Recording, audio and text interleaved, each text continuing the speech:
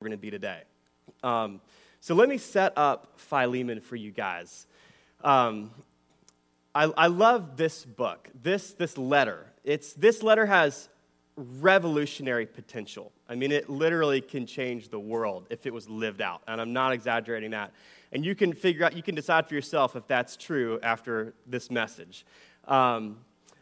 I love how there's a guy named N.T. Wright who is a known author, Christian author. He wrote a book a few years ago on Paul, and he began his work on Paul with Philemon.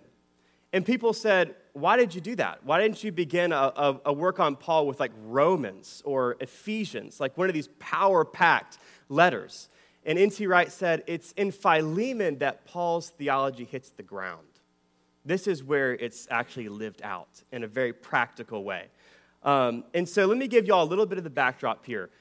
Philemon is the house church host, maybe even the house church leader of the church that met in Colossae. So the letter to Colossians is written to the church that actually meets in this guy's house. And he, like every wealthy person within Greco-Roman society, owned slaves. Everyone did. That was, with very few exceptions, everyone who was wealthy in society owned slaves. And one of this guy's slaves was a guy named Onesimus. And we can kind of reconstruct a little bit of the narrative of what may have happened. It seems like Onesimus has robbed Philemon and run away. Either he took some money or he took something of value, and he's run away from Philemon, and he probably goes to Rome, where he's going to try to just disappear in the big city, basically. And somehow in God's providence, he finds the Apostle Paul, who's under house arrest in Rome. And not shocking, Paul leads Onesimus to Christ. And so then Onesimus has fallen in love with Paul. Paul has just fallen in love with this guy, probably this young man named Onesimus, who we find this really affectionate language that Paul feels for him. He says, he's my child. He says, I'm sending back him to you, my very heart I'm sending back to you. And so Paul's just fallen in love with this guy, but he feels like it's not right for him just to keep him, that he should send him back to Philemon, to his master.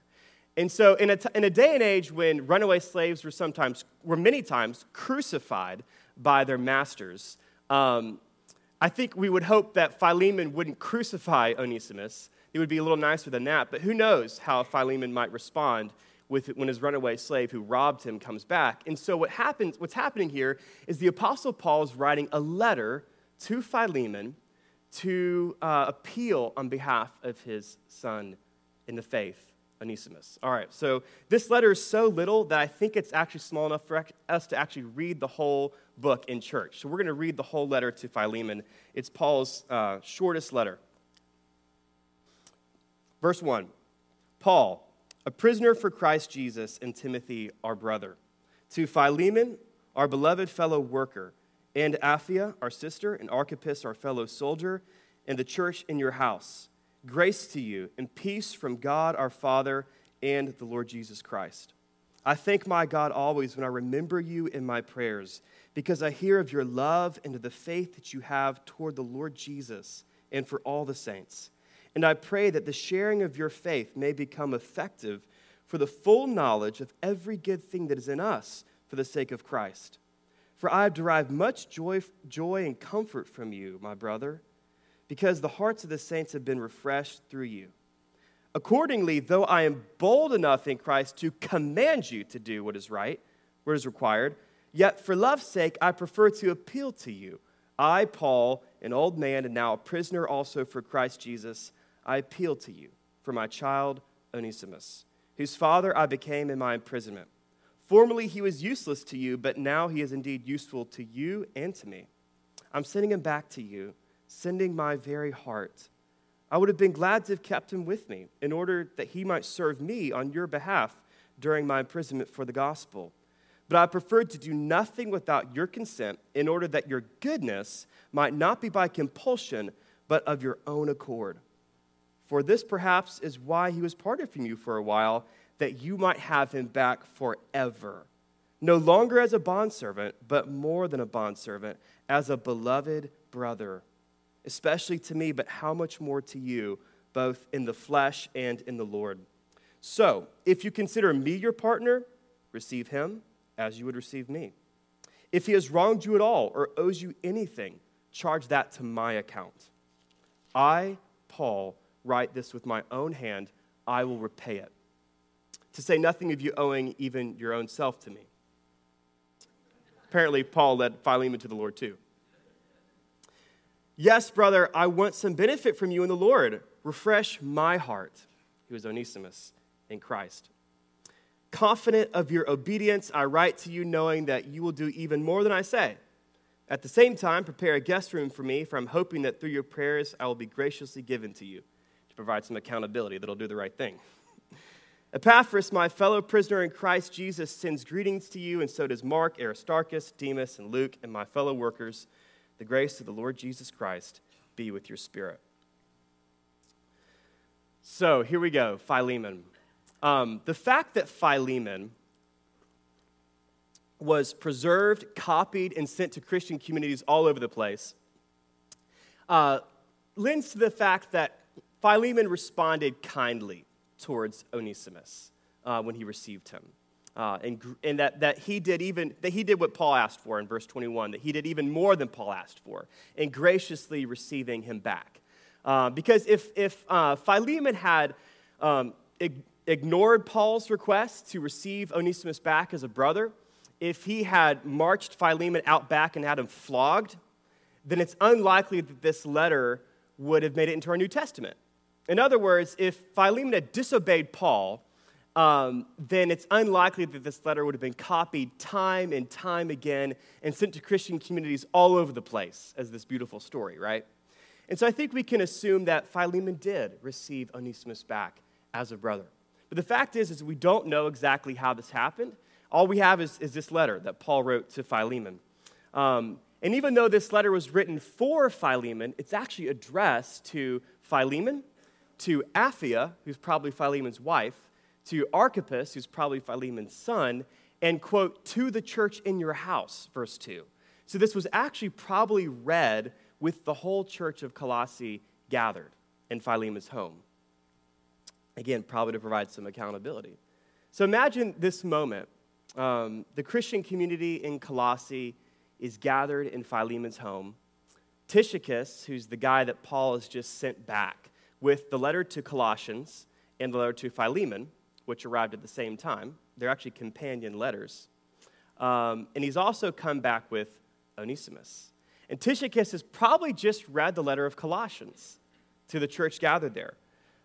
They've probably, in this gathering, there's Jews and Greeks and slave and free, Onesimus and Philemon. And they've probably just heard the words of Colossians 3:10, where Paul says, guys, you put off the old self with its sinful practices and put on the new self, which is being renewed in knowledge after the image of its creator. And in this place where we're putting off the old man, putting on the new man, being renewed as creatures in the image of God. In that context, the social divisions that society divides us into, they can't stand there. That's why Paul follows that with these incredible words of Colossians 3:11, which I'll put up. I'm on it now. Colossians 3:11 says this, here there is not Greek and Jew, circumcised and uncircumcised, barbarian, Scythian, slave free, but Christ is all and in all. They probably just heard those words. And then Colossians 4:9, which says this, and with him, that's Tychicus, has come Onesimus. And how does Paul describe Onesimus to the church in Colossae? Our faithful and beloved brother who is one of you. He will tell you about everything that's taken place here. You think, faithful? Beloved brother? One of us? Paul, are you sure you've got the right Onesimus? I mean, we are talking about robbed his master and got out of town Onesimus, right? And I can just imagine at this point, all eyes are on Philemon. Like, Philemon, is this true? Because if you and Onesimus are good, then we're cool with him. But is this really how you feel about him? And I can just imagine Philemon coming over to Onesimus, putting his arm around him and saying, you're my brother. I love you, and you're welcome here. Everybody, let's receive him as we would receive a visit from Paul the Apostle. Can you just imagine the joy in their hymns that day as they partook of the Lord's Supper and just after seeing this visible and public demonstration of reconciliation and as a life shaped by the gospel responds? I love that. In verses 4 and 7, the Apostle Paul praises Philemon as this guy who even from prison, Paul says, I've heard of your love and faith towards Jesus. I've heard of your love for all the saints. He says that I've been comforted, even from prison, by this gift you have, Philemon, of refreshing the hearts of the saints. He's just been so, even from prison, blessed by the ministry of Philemon. And I don't think that Paul's just buttering Philemon up so that he'll be nice to Onesimus. I don't think Paul's being disingenuous. I think Paul really does think that Philemon's a godly man, and he is a fellow worker in the ministry, as Paul calls him in verse 1. Gabriel, what's your point? My point is this.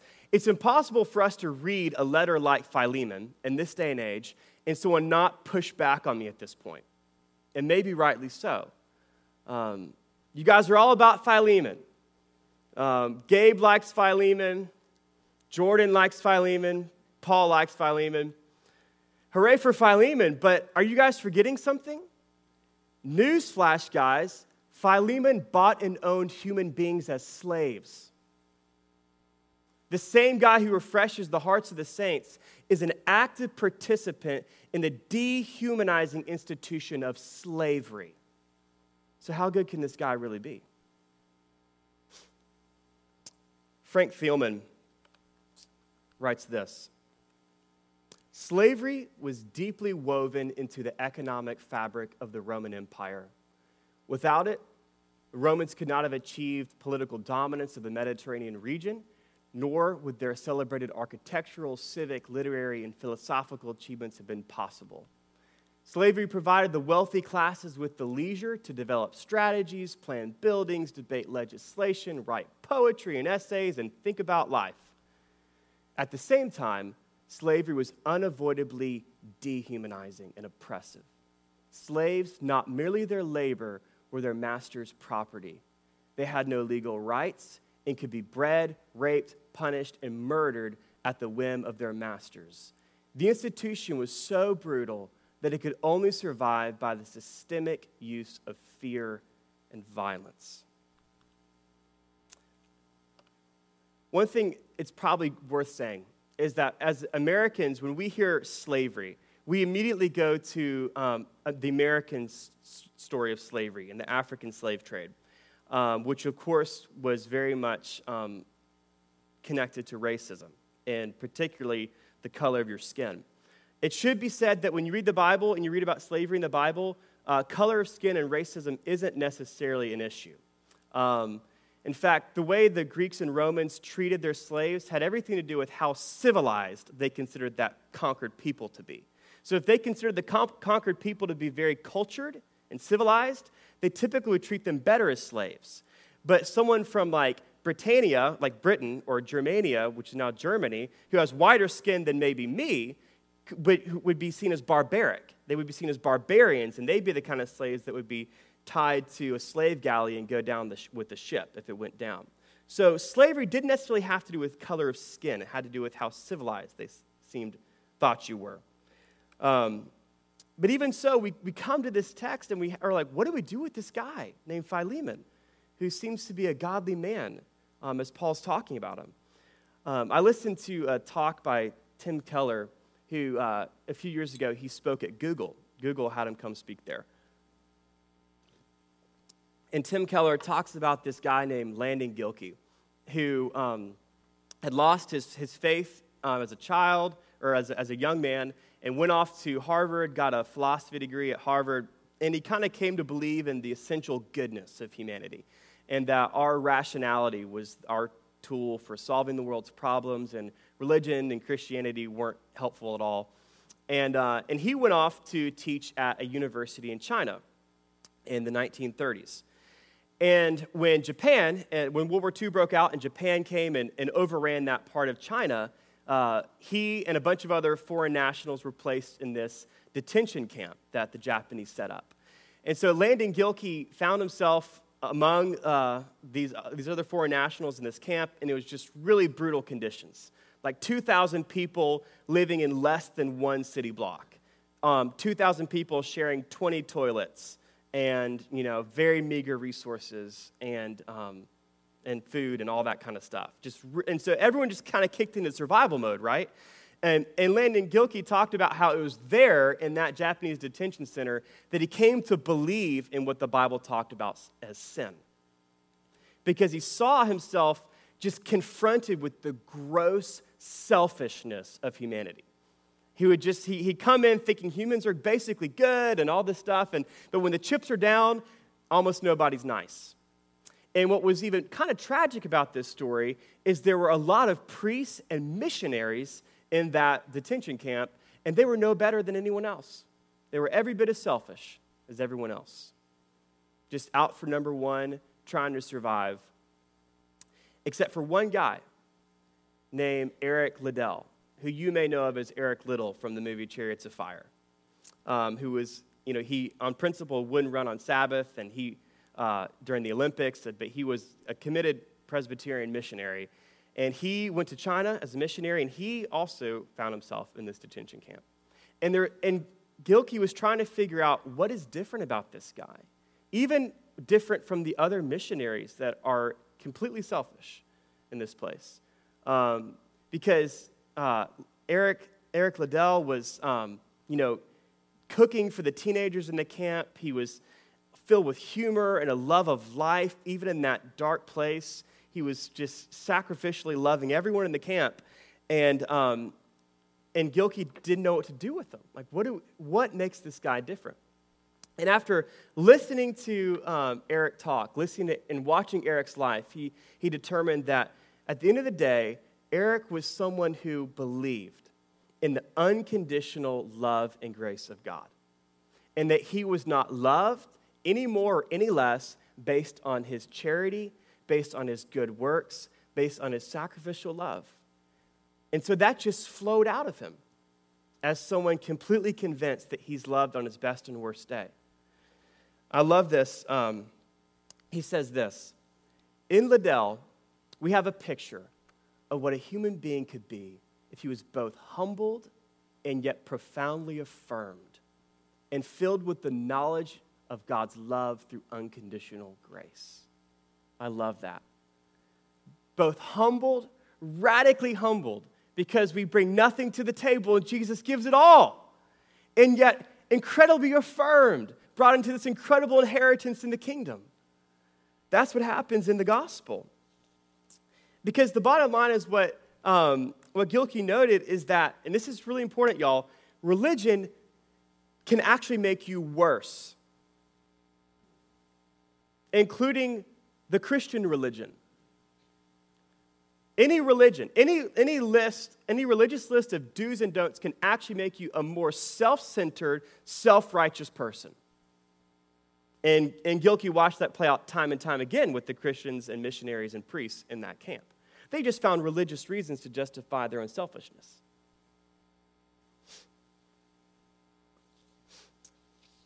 I found this quote by John Piper that I thought was really helpful. He says this, "We have blank spots in our sanctification, just as we have blind spots in our knowledge." We've got spots that are totally blank in our sanctification. The gospel empowers us and gives us power to transform us into people that are set free to love. And I think Philemon was on this journey of being set free to love as he was allowing the gospel to make more inroads into his own heart. And this is what part of, I think, what strikes me about this letter of Philemon.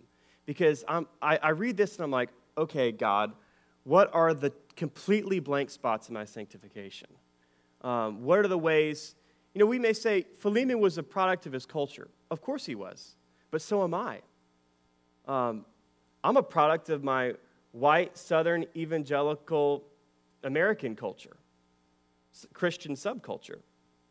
And I really do. I think, what are the ways that Adeline and my daughter's generation are going to look back at me and say, how did Dad miss that one? Like we might look at Philemon and say, how did you miss this one, dude? Owning human beings? And I think that this calls us to think through, like, God, give me wisdom, give me discernment. Where are the ways that I'm not allowing the message of God's love and grace that's unconditional to redeem my view of people to the uttermost? And this is, I think, what Paul is really pressing into Philemon. He's wanting it to come out of his own gospel-shaped life. In verse 13, he says this about Onesimus. He says, I would have been glad to keep him with me, but in order that he might serve me on your behalf during my imprisonment for the gospel. But I preferred to do nothing without your consent. Why? In order that your goodness might not be by compulsion, but of your own accord.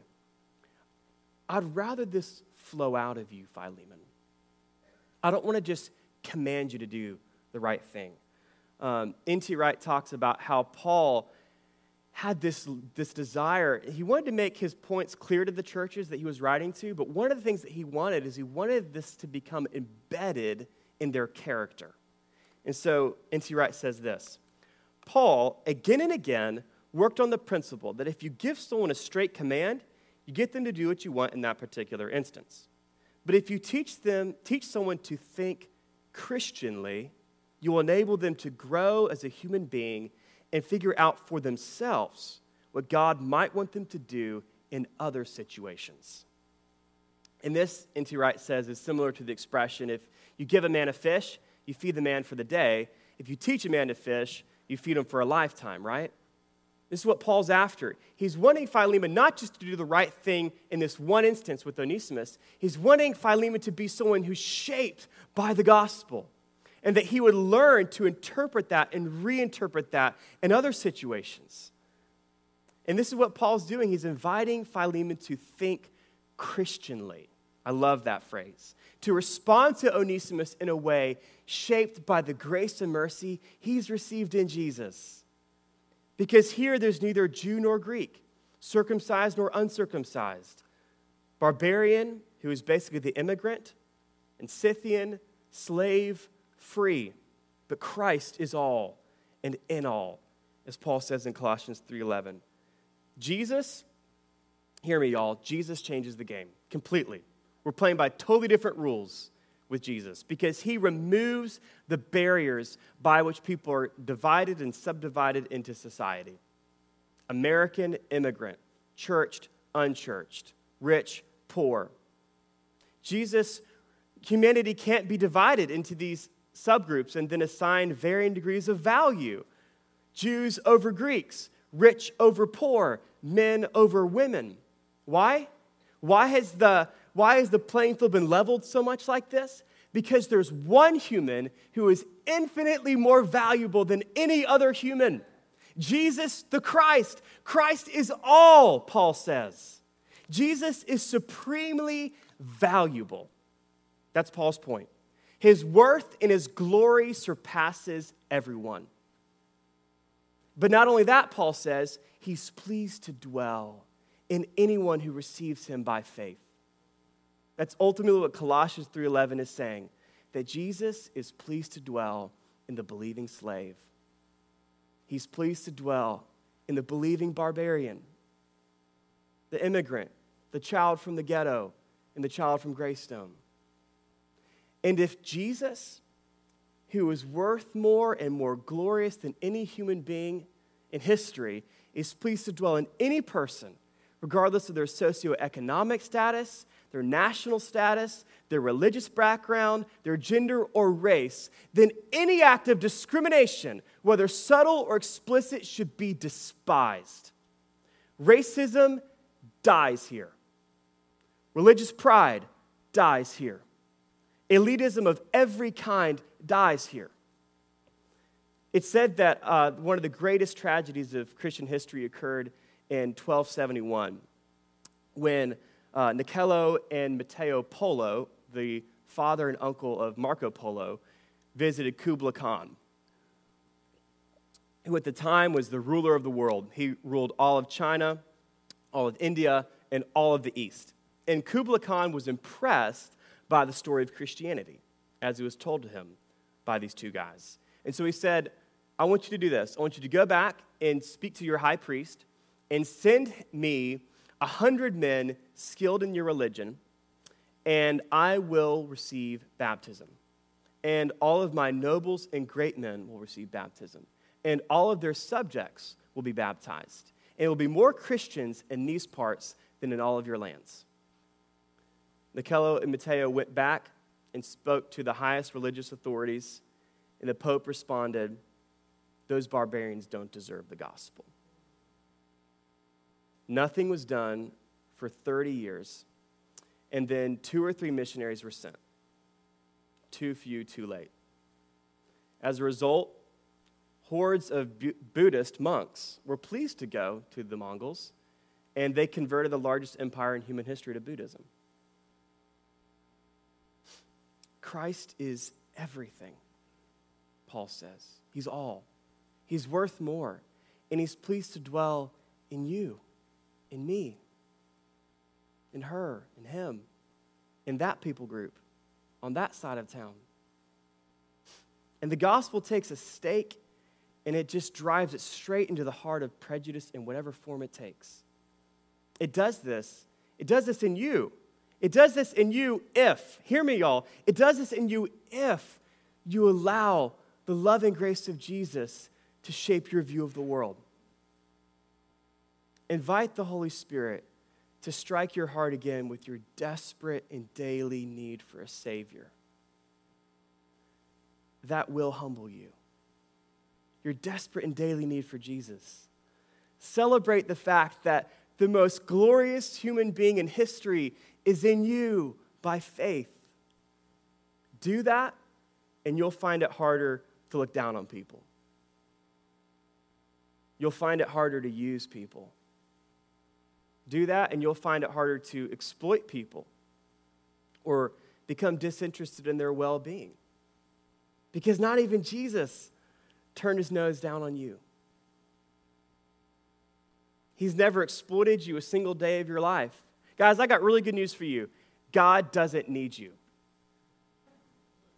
He doesn't need you.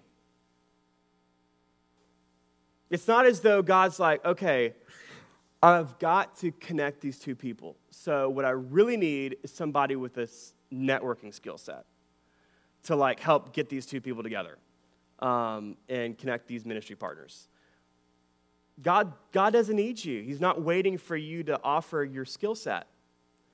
Now, yes, in God's remarkable humility, he invites us to partner with him in his work. But we do so like a 4-year-old helping her father build a fence, handing him the hammer. You're not even worth exploiting. God just welcomes you in. He loves you. He's more than any being in the universe concerned with your well-being. He's for you. This is your portion as sons and daughters of the living God. So I ask you, has the seed, has the good news of the kingdom found good soil in you? Because as it does, it bears fruit. 30, 60, 100-fold, Jesus said. And as we experience this grace that is ours, it begins to change the way we see people.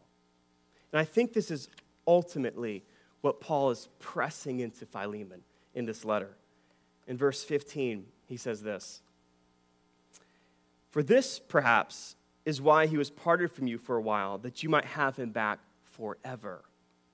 No longer as a bondservant, but more than a bondservant, as a beloved brother, especially to me, but how much more to you, both in the flesh and in the Lord." I think too often as Christians, we can be really groupish in our thinking. We love to take care of our own, and typically that means our little niche of the Christian movement. But Paul says there are actually, Philemon, there's actually 2 ways that Onesimus is family to you. First, he's your brother in the flesh, meaning together you're a part of the human family. people made in the image of God. You're united by brotherly bonds through your common humanity. And I think that as Christians, a lot of times we need to be reminded of both our connection to and our debt to love the human family, not just the family of God, not just the people of God. But yes, Paul says he's your brother in the Lord too, meaning he's now your brother forever, Philemon. And by the way, this little age is going to end, and all these divisions that you guys are divided into aren't going to stand. There certainly aren't going to be any institutions like slavery anymore. And I think it's at this point that Paul is suggesting and hinting, maybe even more than hinting, that Philemon just go ahead and grant Onesimus his freedom. And I think we hear this in Paul's perhaps.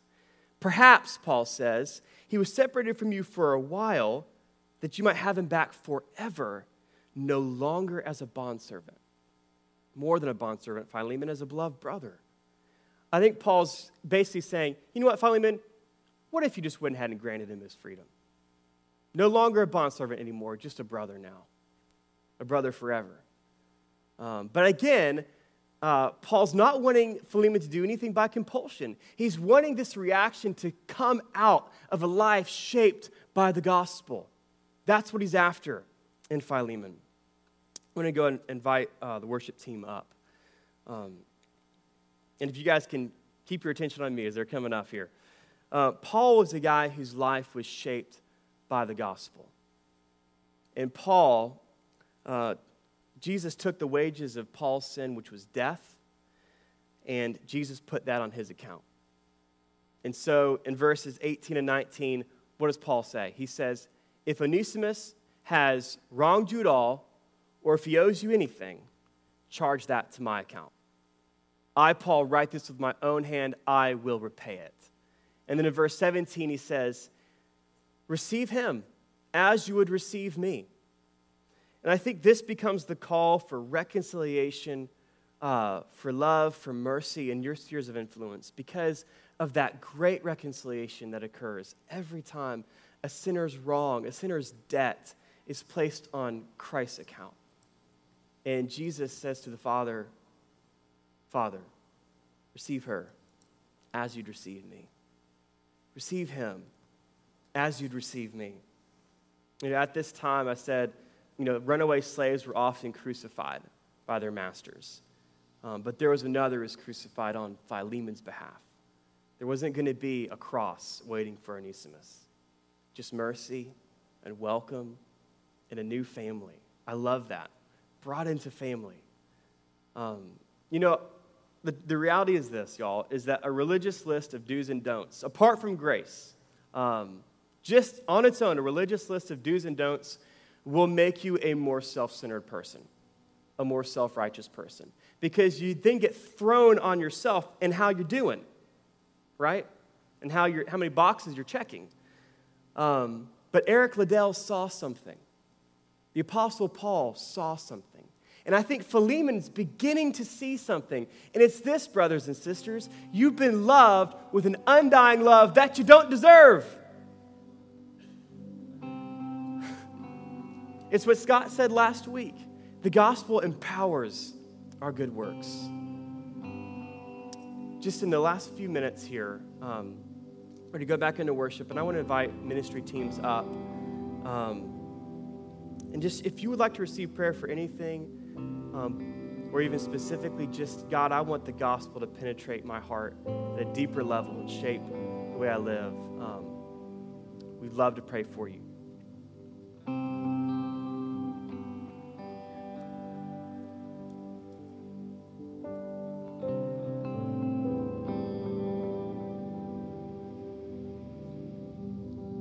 You can have it all, every part of my world. Take this life and breathe on this heart that is now yours. Let's stand together as we worship.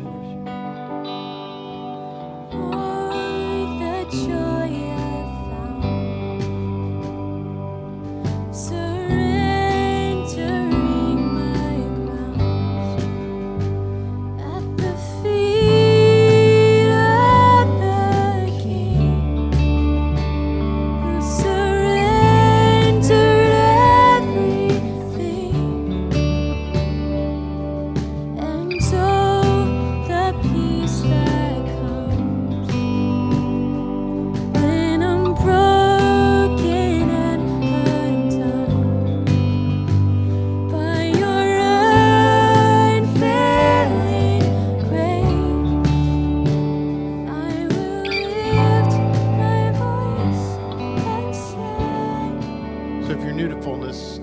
time where you can receive prayer.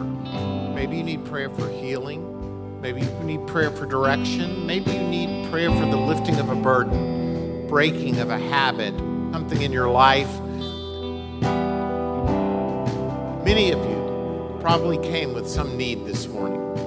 This is just an opportunity to have someone pray for you. Maybe in response to the word that Gabe has given you, you sense God leading you and directing you and stirring your heart. So we sing this song. This is time just to receive prayer. We just want to invite you. There's no forcing, but just come and receive prayer. It's an opportunity for you to be ministered to. Just come.